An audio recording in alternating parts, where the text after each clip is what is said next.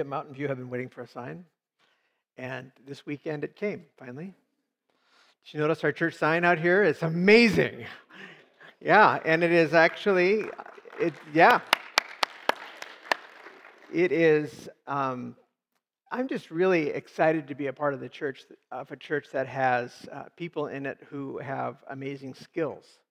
Because this is not a sign that we went out and bought. I mean, the LED part, the electronic part is obviously something that was made somewhere else. That's really the expensive part of the sign. But the rest of it was done in-house by our own folks. And it looks, for all intents and purposes, as something that you would have had designed and bought out of a catalog and spent tens of thousands of dollars for, and it cost a lot less than that, and the money was donated, and we have an amazing 21st century sign out there that we can change from indoors. Praise the Lord, Vicky. Yes.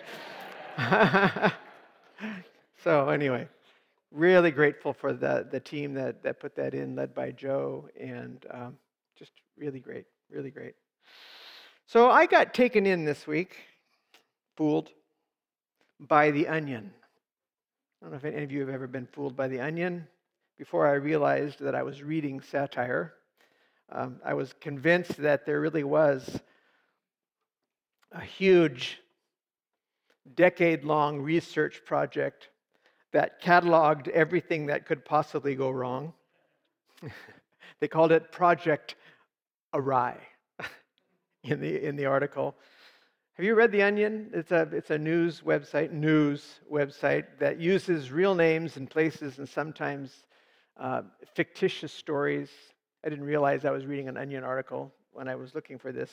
But anyway, this was one of those satirical, fictitious stories. It was said that this team of researchers came up with all the possible unfortunate scenarios, and that the list of all the things that could go wrong, the list was so large that it filled up 2 gymnasium-sized supercomputers that were housed in Pittsburgh and Moscow, Russia, which should have been a tip-off that it was satire, I mean, why would that? I mean, anyway. But I just kind of, I bought it all.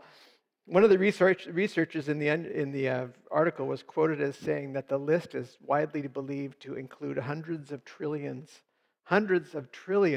of potential scenarios, from a cement truck with soft brakes cutting a swath of destruction across quiet suburban subdivision, to snagging a shirt cuff on a door latch. And then there's a quote from the article. You know that thing when you don't invite an annoying friend to your party, and then on the night of the party, an acquaintance from work brings that friend as a date?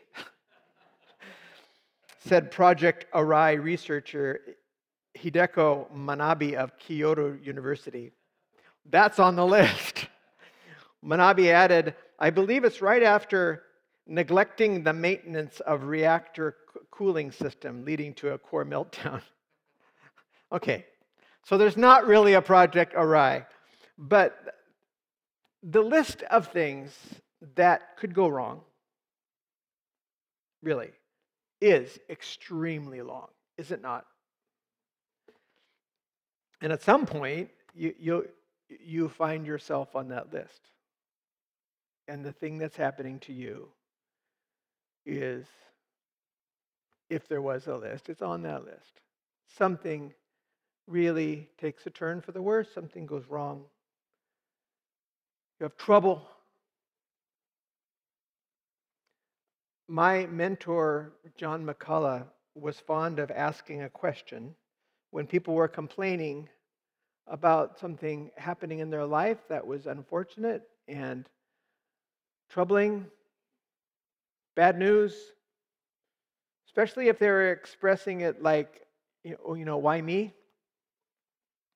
This shouldn't be happening to me. I have faith. He would say, who promised you that you would not have difficulties in life? Somebody promised you that? And then he'd point out that Jesus himself said the words that we have in our text this morning. In this world, you will have trouble. It's going to happen. You will have trouble. But thank God, Jesus didn't stop there. He said, but be encouraged. I have overcome the world. And this is what allows us to keep going. Been thinking a lot about trouble this week. Seems like it falls actually into at least 4 categories. Sometimes categories help. First, there's trouble that is caused by accident. This is the kind of thing that's described in Project Awry, if there was such a project.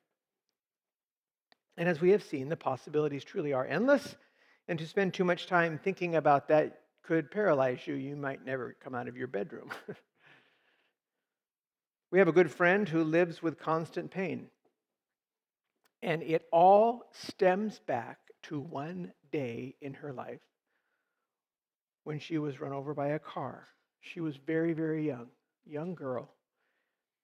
It was an accident. She was too young to know how dangerous streets were and cars. And in a freak chance, she slipped out the front door of their house before her parents noticed that she had slipped out the door. These are otherwise very good, loving, watchful, careful parents. But it was an accident. She ran out into the street and a car hit her. So she healed and was able to have an active young life, but now she's nearly 60 years old and she's struggling to even walk. She's disabled. And it's trouble. By accident. But it's serious trouble. A lot of pain. And then second, of course, there's trouble from illness. Right now we're praying for Cindy Honeyman. Cindy is in the University of Washington Hospital. She's waiting for a liver transplant. Cindy's liver quit working because of an illness. And it was something that, I think they've probably been turning it around in their heads thinking, is this something we could have been prevented? Who knows? Something that happened, it's no one's fault. But it's so difficult and it's scary. Some of you know about this kind of thing. This kind of trouble is no respecter of age or wealth or spirituality. Our bodies are fearfully and wonderfully made, we're told. But they're imperfect and vulnerable to disease and infection, trouble.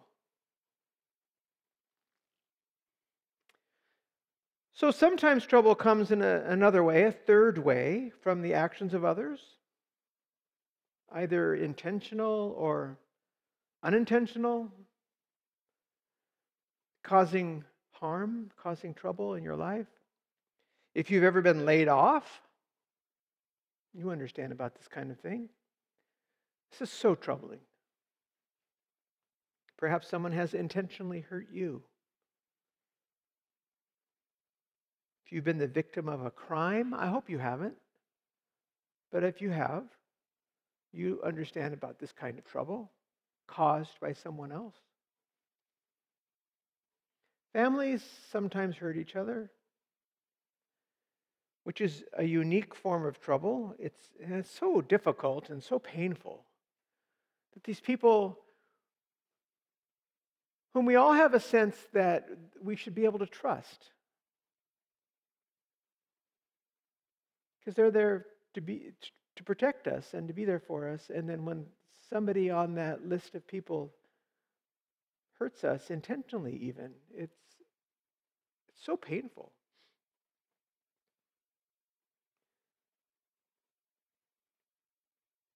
So there are three forms of trouble. But interestingly, I think none of these is exactly what I think Jesus is really referring to here.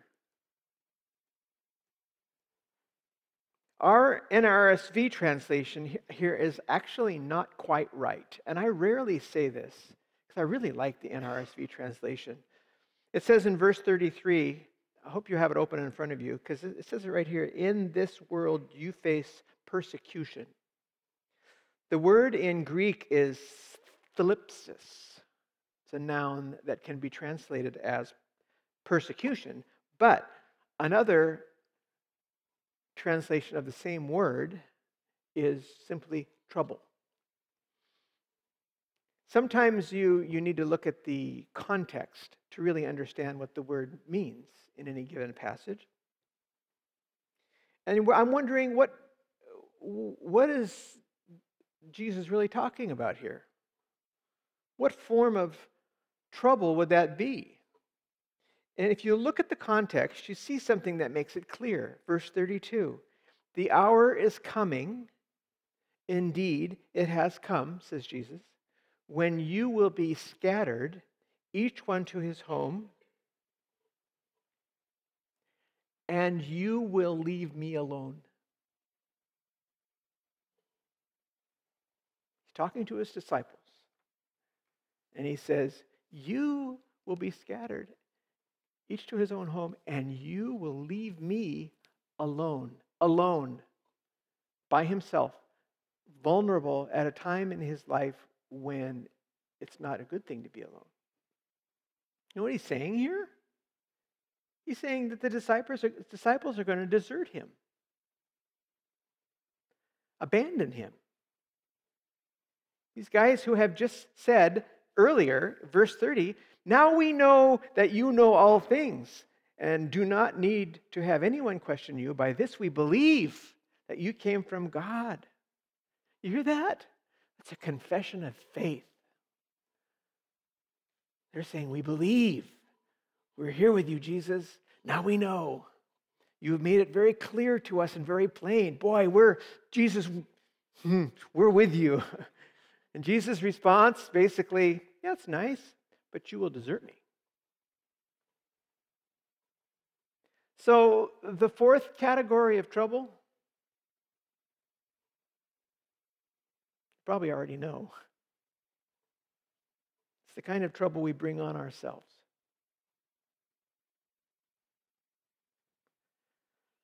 When we know the right thing to do, and we do the wrong thing anyway.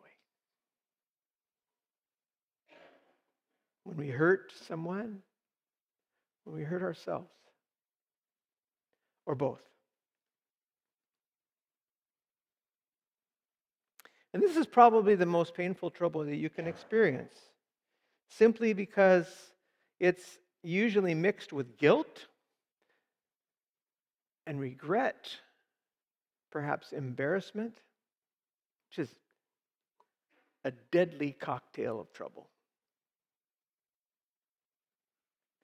It's amazing what Jesus says next. Verse 33. I have said this to you so that you may have what? Is it right here? Peace. I have said this to you. You will abandon me. I have said this to you so that you will have peace. What? You see the significance of this? Jesus predicted their denial. He predicted their defection. I mean, think of Peter listening to this and then turns and just in hours later denies knowing Jesus 3 times. Here Jesus is saying, yeah, I knew you would do that. I want you to have peace instead of trouble. Yes, in the world, you will have trouble. Accidental trouble, sickness, trouble caused by others, especially trouble caused by yourself. But Jesus offers peace, forgiveness, grace, love, restoration. He has overcome the world. You know, your well-being, your ability to find peace does not depend on you. It's Jesus who conquered the world. And it's Jesus who gave peace, who gives peace. And this is what we celebrate this time of year. This is what we celebrate at this table. Jesus' peace, deep peace. Peace in spite of the fact that we're sinners. A Savior who forbears, who knew what we were going to do, knew that we were going to sin, and died for us anyway, conquering the world. He has offered us grace and forgiveness. So be encouraged. You are forgiven. Receive the peace of Jesus Christ. Amen.